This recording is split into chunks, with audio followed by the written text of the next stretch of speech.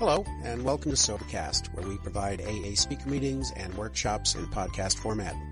We're an ad-free podcast, and if you enjoy listening, please help us be self-supporting by visiting Sobercast.com, look for the donate link, and drop $1 or $2 into our virtual basket. We hope you enjoy the podcast. Have a great day.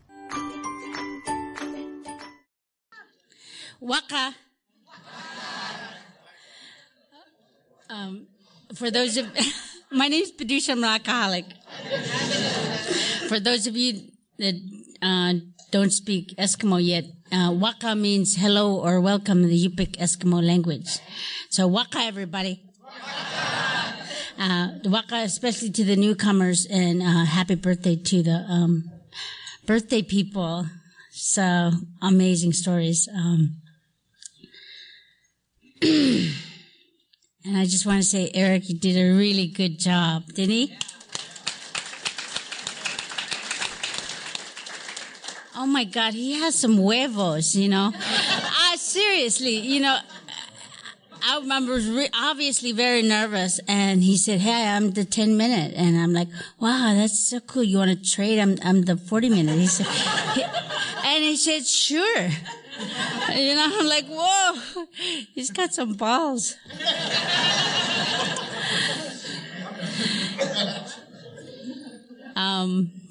You know, I've main speak at a lot of conventions as the main speaker, and I speak a lot.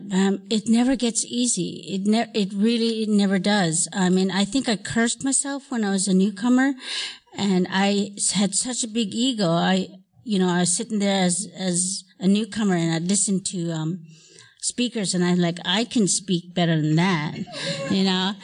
And then I think God said, "Oh yeah, we're going to make you a speaker."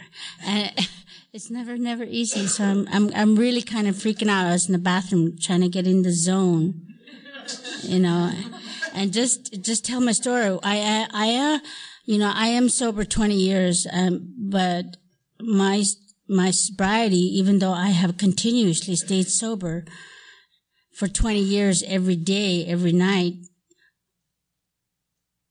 you know, my story is not pretty, even sobriety. And I wrestle with myself, how should I disclose that? How, you know, should I tell, you know, how unpretty my sobriety is, you know?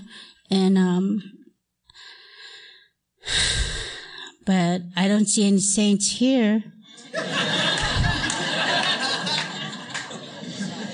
I'm with my people. Yeah, as who introduced me as the Eskimo? Yeah, I am an Eskimo, full-blooded Yupik Eskimo. That's why I look like this.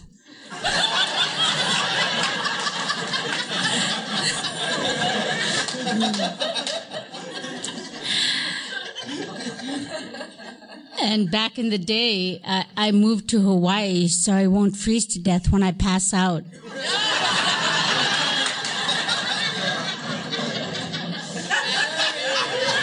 You get it, right? You get it.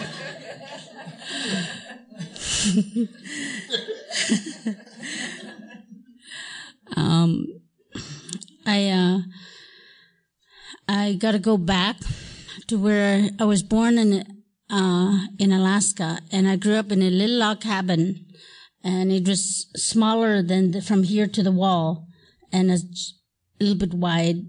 But there was 11 of us. There was 9 kids and 2 adults, and there was no running water. There was no electricity. There was no stores. There was no cars. There was no roads. We were rich Eskimos because we had a pump in the one corner. We had an actual pump. And if it didn't freeze, people would come and get water from us. You know, we'd just give out water. And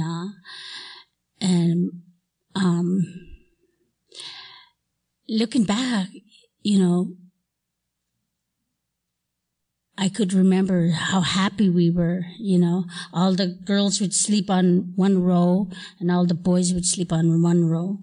And my mom and my dad would sleep on the bed. And there was a cupboard. And there was an outhouse in the back, and there was like 14 dogs, 12 for the dog sled outside. And that was usual. That was normal, for the whole village.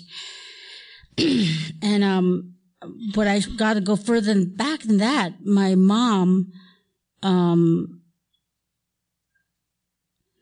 my biological father, he would be drunk and beat up my mom, and severely. And she used to run away from him. This is the stories because my biological dad died when I was 1. But I heard the stories of it. She went from village to village with all her kids. She'd grab all her 9 kids and tie up my biological father, and because he was violent, and she'd put us all in the dog sled and go to the next village and beg people, let's stay there. I need to live here. And they'd give her abandoned, really old log cabins. And then he'd find her and beg to stay, be sober for a while, and then got drunk and beat her up again. Then we'd have to do it again. And one time she moved to Lord Kalskag, and he came and he begged, and she let him in. And he got drunk. He beat her up. My oldest brother, he was 12. He took a hammer to my father's head and hit him on the head, and it took him 2 days to die. And so my biological father died of alcoholic death at the hands of my oldest brother, 12 years old. And for years after that, my mom had a hard time keeping us fed because all these kids, no store, and dogs that need to be fed. And, when you need to you go out, when we go out and get food, we just go out and we just get food, When they go out and get food, they have to go down and hunt the food, and kill it and drag its carcass, moose and bring it back. It's not an easy task, so a lot of times we didn't have food. And then she met this really young guy. He was 15 years her junior, and he wanted to marry her. And she was like, and here is this hunter that's going to save our family. So she married him.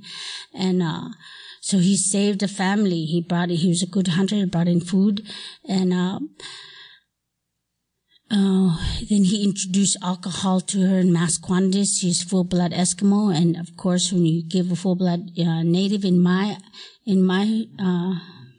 from what I see, a lot of natives drink in excess, they become an alcoholic, and she became a blackout alcoholic. And she thought she met somebody that was going to save her family. And what she didn't know, it was he had an appetite for little girls in a bad way. And see, that's not the bad story about, my bad story. That's just what happened to me. I'm not an alcoholic. There's newcomers here, and I used to have all kinds of excuses why I drink. I'm not an alcoholic because I was hurt as a young girl by a man. I'm not an alcoholic because my mother allowed it. I'm not an alcoholic because I had a horrible, violent childhood. I'm not an alcoholic because I lived on the streets as a bum, and I had the other bums hurt me. I'm not an alcoholic. I'm an alcoholic because I put the alcohol in my system. I put the drugs in my system, and that's why I'm an alcoholic. So, but anyway, just want to clear that for you newcomers. What's so cool is I used to, in the rooms, I went to AA meetings for 4 years using that excuse. If you had my life, you would drink too, And this woman came up to me. She had 9 years, which was like a god status. And and she said, you know what? She said, Badusha, yes, you did have a bad childhood, and you could use that as an excuse, just like breaking your shoelace. is an excuse. It's just as good as excuse as breaking your shoelace. So if you were looking for excuse, any excuse will do. But you had a bad childhood, and now you have a chance to make an awesome adulthood. And that's what broke it. That's what it hit me, that I could have an awesome adulthood. And, so that changed a lot of things, that I was in power. Now we're going to get into why my sobriety is so not stellar. I came into the rooms, and it took me 4 years to get 1 year. And I came in with Daisy Dukes on and 5-inch heels and sores all over my body, all over my legs, and missing teeth. And yeah. And I thought it was hot. It's like...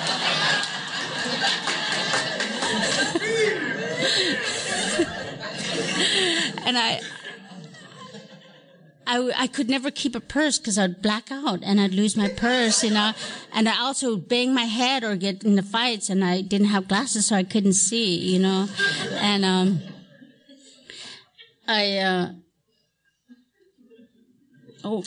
in my first almost 3 years, I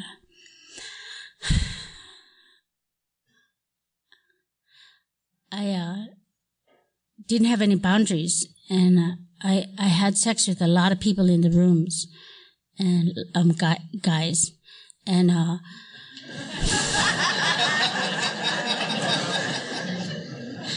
but in therapy, my therapist, she told me that it was just reenactments, and I didn't understand. But what's bad about it, what is the miracle, was that's not the miracle, but what was because I didn't have any boundaries, and because to me, sex equal love. And girls would get pissed off at me for looking at their guys or, flirting with their guys. And guys, they would take me to lunch and dinner after the meeting or coffee, and, but they'd treat me like shit the next time they saw me. No woman would talk to me. They all hated me, and no men would talk to me. And when you come off the streets and nobody's talking to you, it's a very, very lonely. You don't have alcohol and you don't have drugs to satisfy you. And I was really alone. And it's a freaking miracle that I stayed sober, being alone, And plus I was a fighter. I mean, I come from the streets. I come from my Jerry Springer family,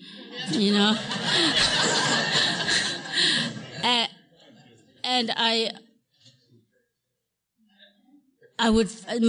had this is how crazy I was, all right. I had 3 years sober at a meeting.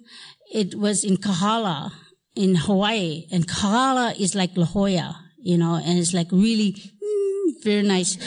And I was sitting in the back, and this guy was talking to me. He said something about my woman parts. So I got offended, and what you call when you hit somebody so hard without them knowing it? Sucker punch. I planted it good. I want to make sure that this one planted good, and he was going to have a black eye. So I just, bam, my whole body, in it, and he fell. And then I jumped on him. Everybody jumped on us. We started rolling around in this La Jolla type meeting during the meeting, And that's a 3 years sober. So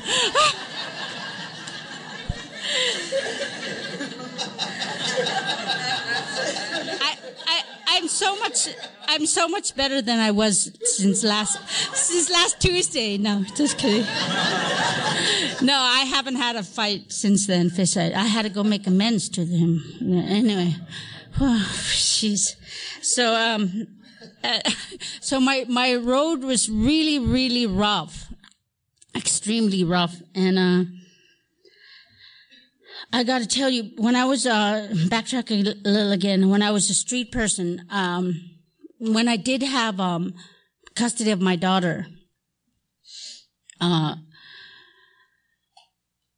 when I started to become, I didn't start drinking till I was almost 27 because I was irritating born-again Christian. And I really was. So I didn't start drinking till I was almost 27.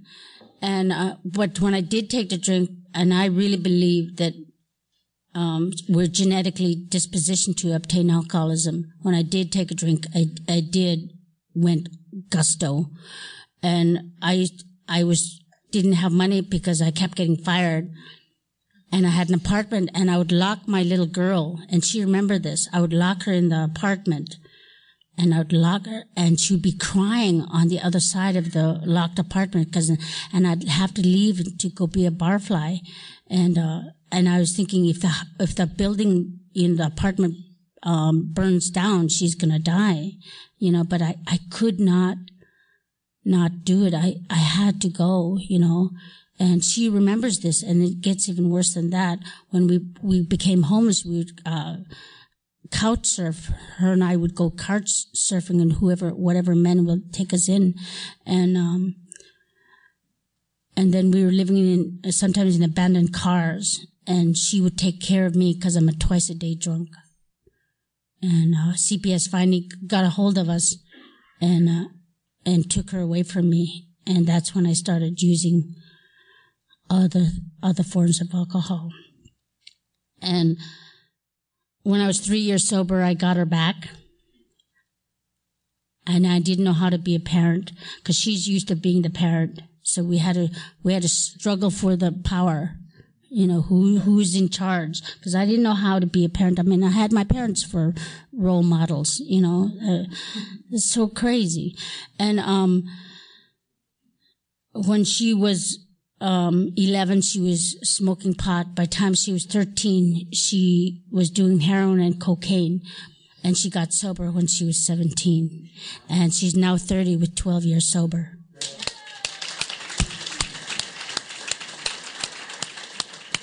So all of you moms and dads that have kids that are struggling and out there and dying and now sober, I feel you, my heart goes out to you, all the big fights, big fights. So, and I have a grandson, and he's 2 years old, and he looks like an Eskimo, but he's blonde hair and blue eyed, he's so, and he calls me Anna. Anna means grandma in Yupik.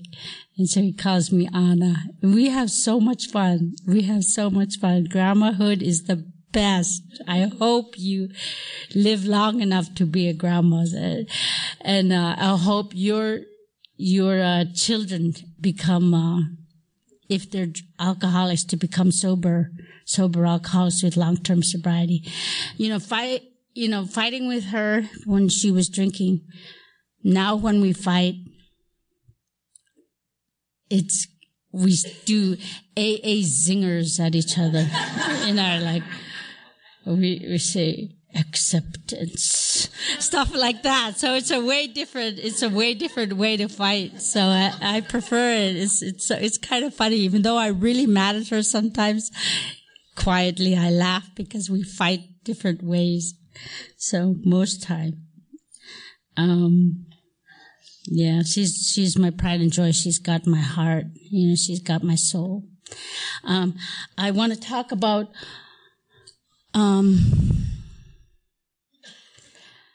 at 8 years sober, I was asked to do a first convention speaker, the Saturday night speaker. And I was very nervous, very excited. It was in Walla Walla, Washington. And so I was married at the time, with somebody with 5 more years than I was. And I had 8 years, and he had 13 years. And we went up to Washington. We went there a week early so we could help him, because there's a lot of fires to put out right at convention time, right before the convention goes up. So we went there a week early so we could help them and be of service. And I told he's not my ex-husband. I told him, by the way, he's my favorite ex-husband. When you are divorced from a sober alcoholic, I had a husband before him, but that was my trial husband.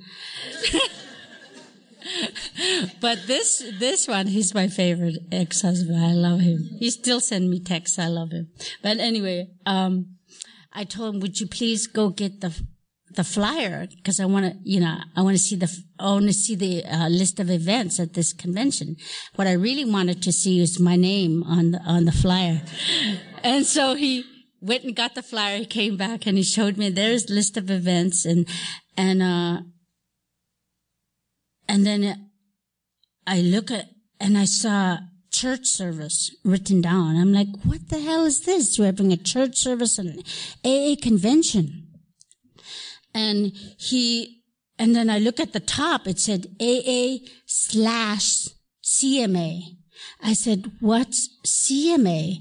And we investigated. It was, Christian Motorcycle Association. So it was AA/CMA. And I'm like, that's not going with traditions. We're separate from everything. We can't be with the Christian Motorcycle Association. And so I went to the committee and I said, what is this? And we said, this is not cool. And the guy that ran it, he said, how much time do you have? And I went, 8.5 years, like I'm a big girl now, right? And he said, I have 20 years, so shut up. Oh.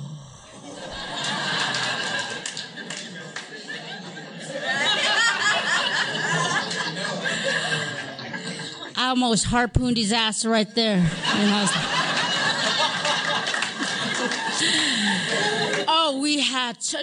we didn't hit, no fist flying, but we were close, nose to nose. And my ex-husband was all Al-Anon, and so we got broken up. And so I called my sponsor, and she said, "Did you yell?" And I said, yes. She said, we got to go make amends. I'm like, what? Blah, blah, blah, blah, blah. She said, go make amends. So I'm like, so I went to go make amends. We got into another again, like really big, like chairs flying. It's just like, it was crazy. And then I called, and those motorcycle people were getting involved. They like to fight, right? So I went to call my sponsor, and she said, did you yell? I'm like, yes. And she said, you gotta make amends for the amends that you made. What? Like you never did that. But anyway, so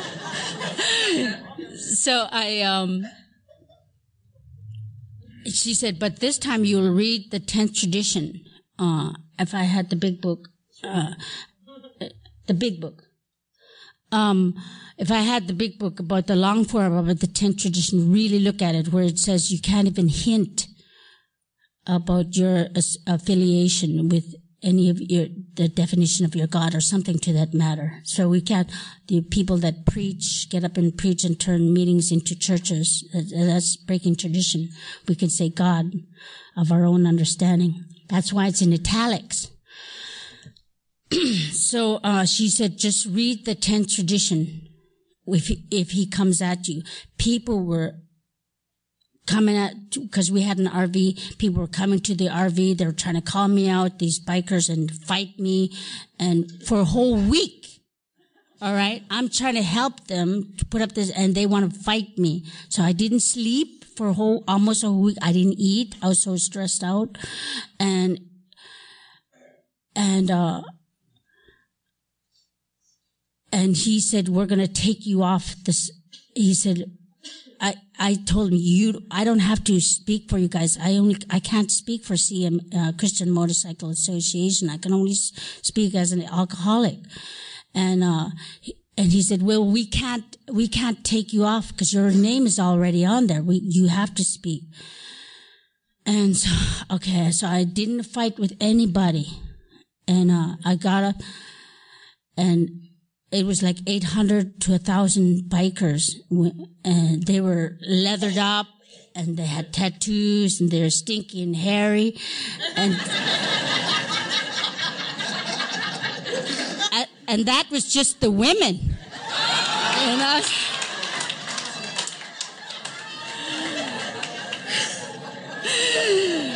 So I thought I was going to get burned at the stake, you know. I was like. So I told him my story, and then I told of the tent tradition and what was happening to me the whole week, you know, that I've been, no punches were landed, but a lot of people were spitting in my face, and really, really, you know, a lot of people. But I have to stand up for the tent tradition because I want, if my grandson ever needs this, I want this place, AA, to always be there, and the traditions will hold us together. I don't know if you're not going to clap for that. What the hell?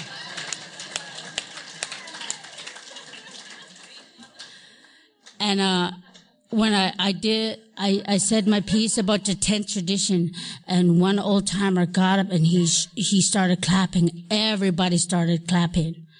And they clap, because I was crying and I was scared.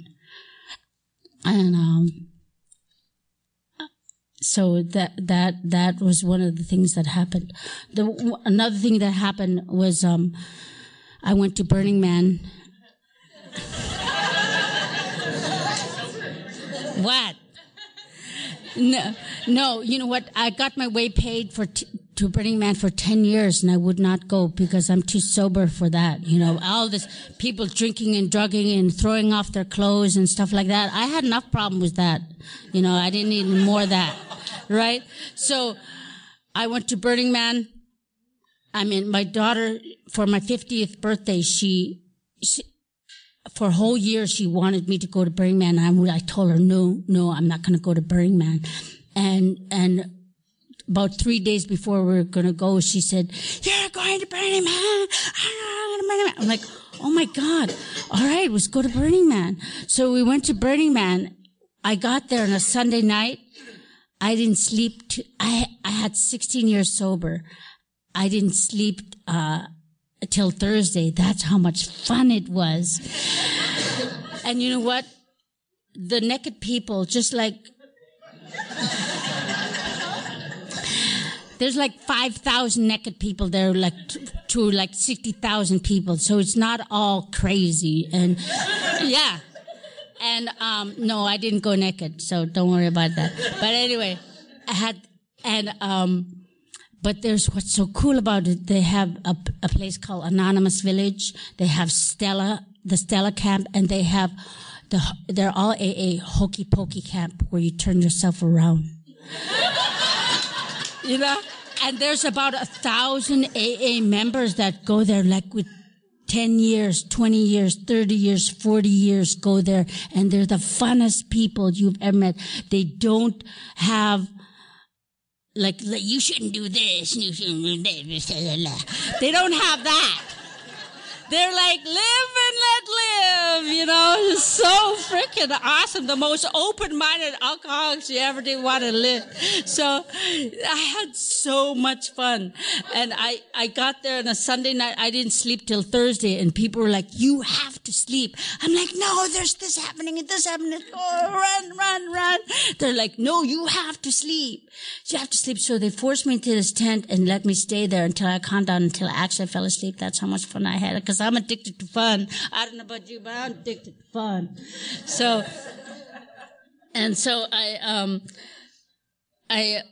what was the crowning point was they told me that I have to go check out the temple. So I went to the temple, and because I'm open-minded spiritually, and I went to the temple, and they were writing really hard stuff. Like somebody wrote, "I killed somebody by accident, and I am sorry, and I love you," and you know, people were talking about being raped, and really hard stuff on the temple, like these hard things. People were crying and were releasing all this pain. And I felt so moved that I wrote to my mom. I mean, she was still alive. My mom, growing up with her, I never spoke to her ever. Imagine you not ever speaking to your mother. Imagine not speaking to your father ever, and you live in a small place. You don't speak to them. I just, you know, I'm a Native woman, Native little girl. You respect I don't know what it in other cultures, but in Native village, you respect the elders. You don't talk back. And that's what I did. I never talked back. I never disrespected my mom. I just did what she said. I never talked to her. You know, other people talk to their moms, but I never did. I hated her. So I wrote all this, and I said, you know what? I wrote to my mom, I said, you let our dad, I used really bad words, but I said, you let him do things to us for alcohol. But I forgive you, and I forgive Dad. Because in AA, there's good men. It has shown me good men, you know, and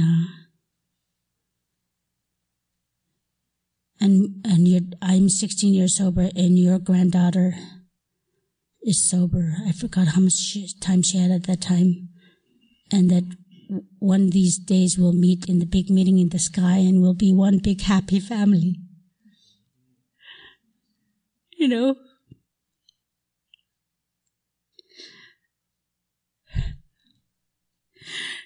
And people were crying. They were reading my stuff and they were crying. And I shed all that hate. I shed it all. And it lifted from me. It lifted from me. Like the obsession to drink and alcohol lifted from me. That was how powerful. And was right in time too, because that following October, she died. And I was never going to bury my parents. I was going to dance on her grave and defecate on my father's grave. She died, and I went to bury her and honor her because something happened to her as a child. I mean, she did all this stuff for us kids, you know, and I buried her with love. And then the following year, my stepfather called me, and he said, I'm dying of cancer. Would you help me die? And I said, I got to call my sponsor. I hung up.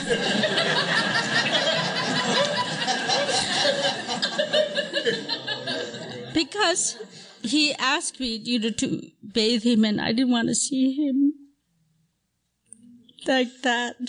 You know, his body. I mean, I didn't want to touch him. So I called my sponsor, and she said, is this what you want to do for you? And I said, yes. She said, go do it. So I called him up and said, I'm going to come help you bury you. And I put my card, and I bought a ticket, and I called my brothers and sisters. They said, how could you honor this monster? How could you do this to us?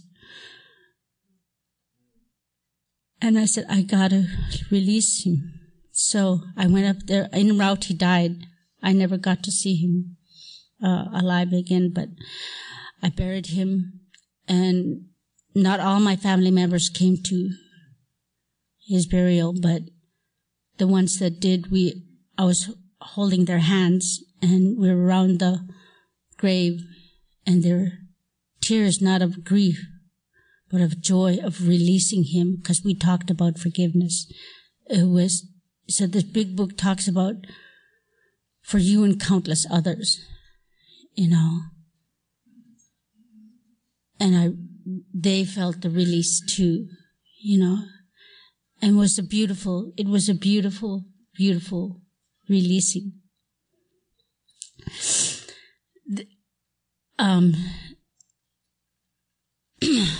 All this, I got to tell you, that's one of the most beautiful things, to forgive. And for 16 years, when I had 16 years, if you're not feeling forgiveness, if there's somebody that you can't forgive, or even if you have long-term sobriety, just be open to it. Just be open. If you could do this exercise with me, like close your eyes and think of the person that hurt you and say, I forgive you. I forgive you. I forgive you. You could feel your heart opening. And you open your eyes and all that hate comes back. It does. I know that feeling, that hate come back.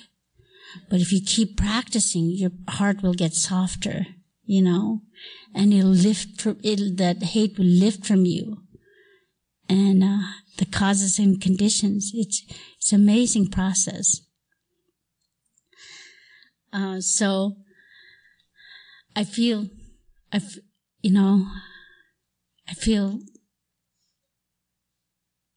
there's a lot of story in private that I tell more detail about this, but there was something else I was supposed to. Oh, service!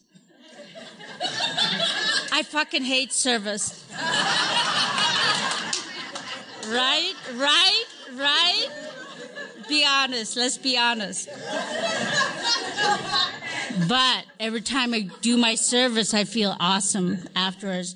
For 10.5 years, every Wednesday night at the PB Alana Club, we call my village up in Alaska, and the Eskimos sit around a speakerphone. And in San Diego, the Eskimos in my village sit around a speakerphone. In PB Alana Club, we sit around a speakerphone. And we've been carrying the message to my village for over 10.5 years.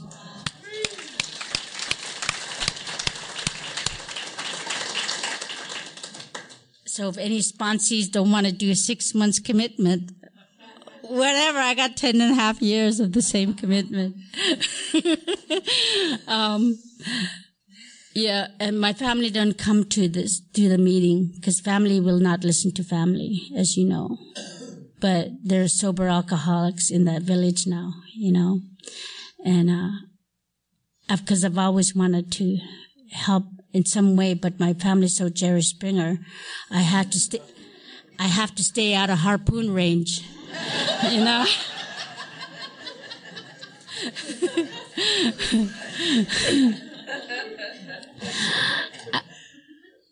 I can't tell you enough how much I love this program. You know, I can't tell you. I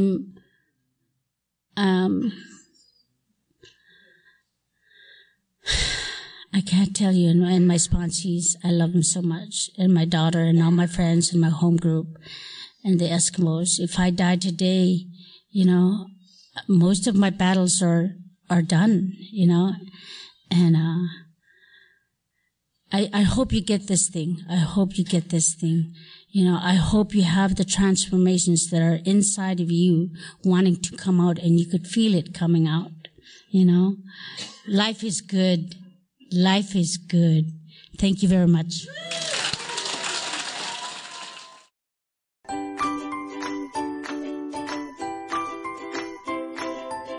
Thanks for listening. I hope you enjoyed the podcast. Sobercast is ad-free, and we'd like your help in order to keep it that way.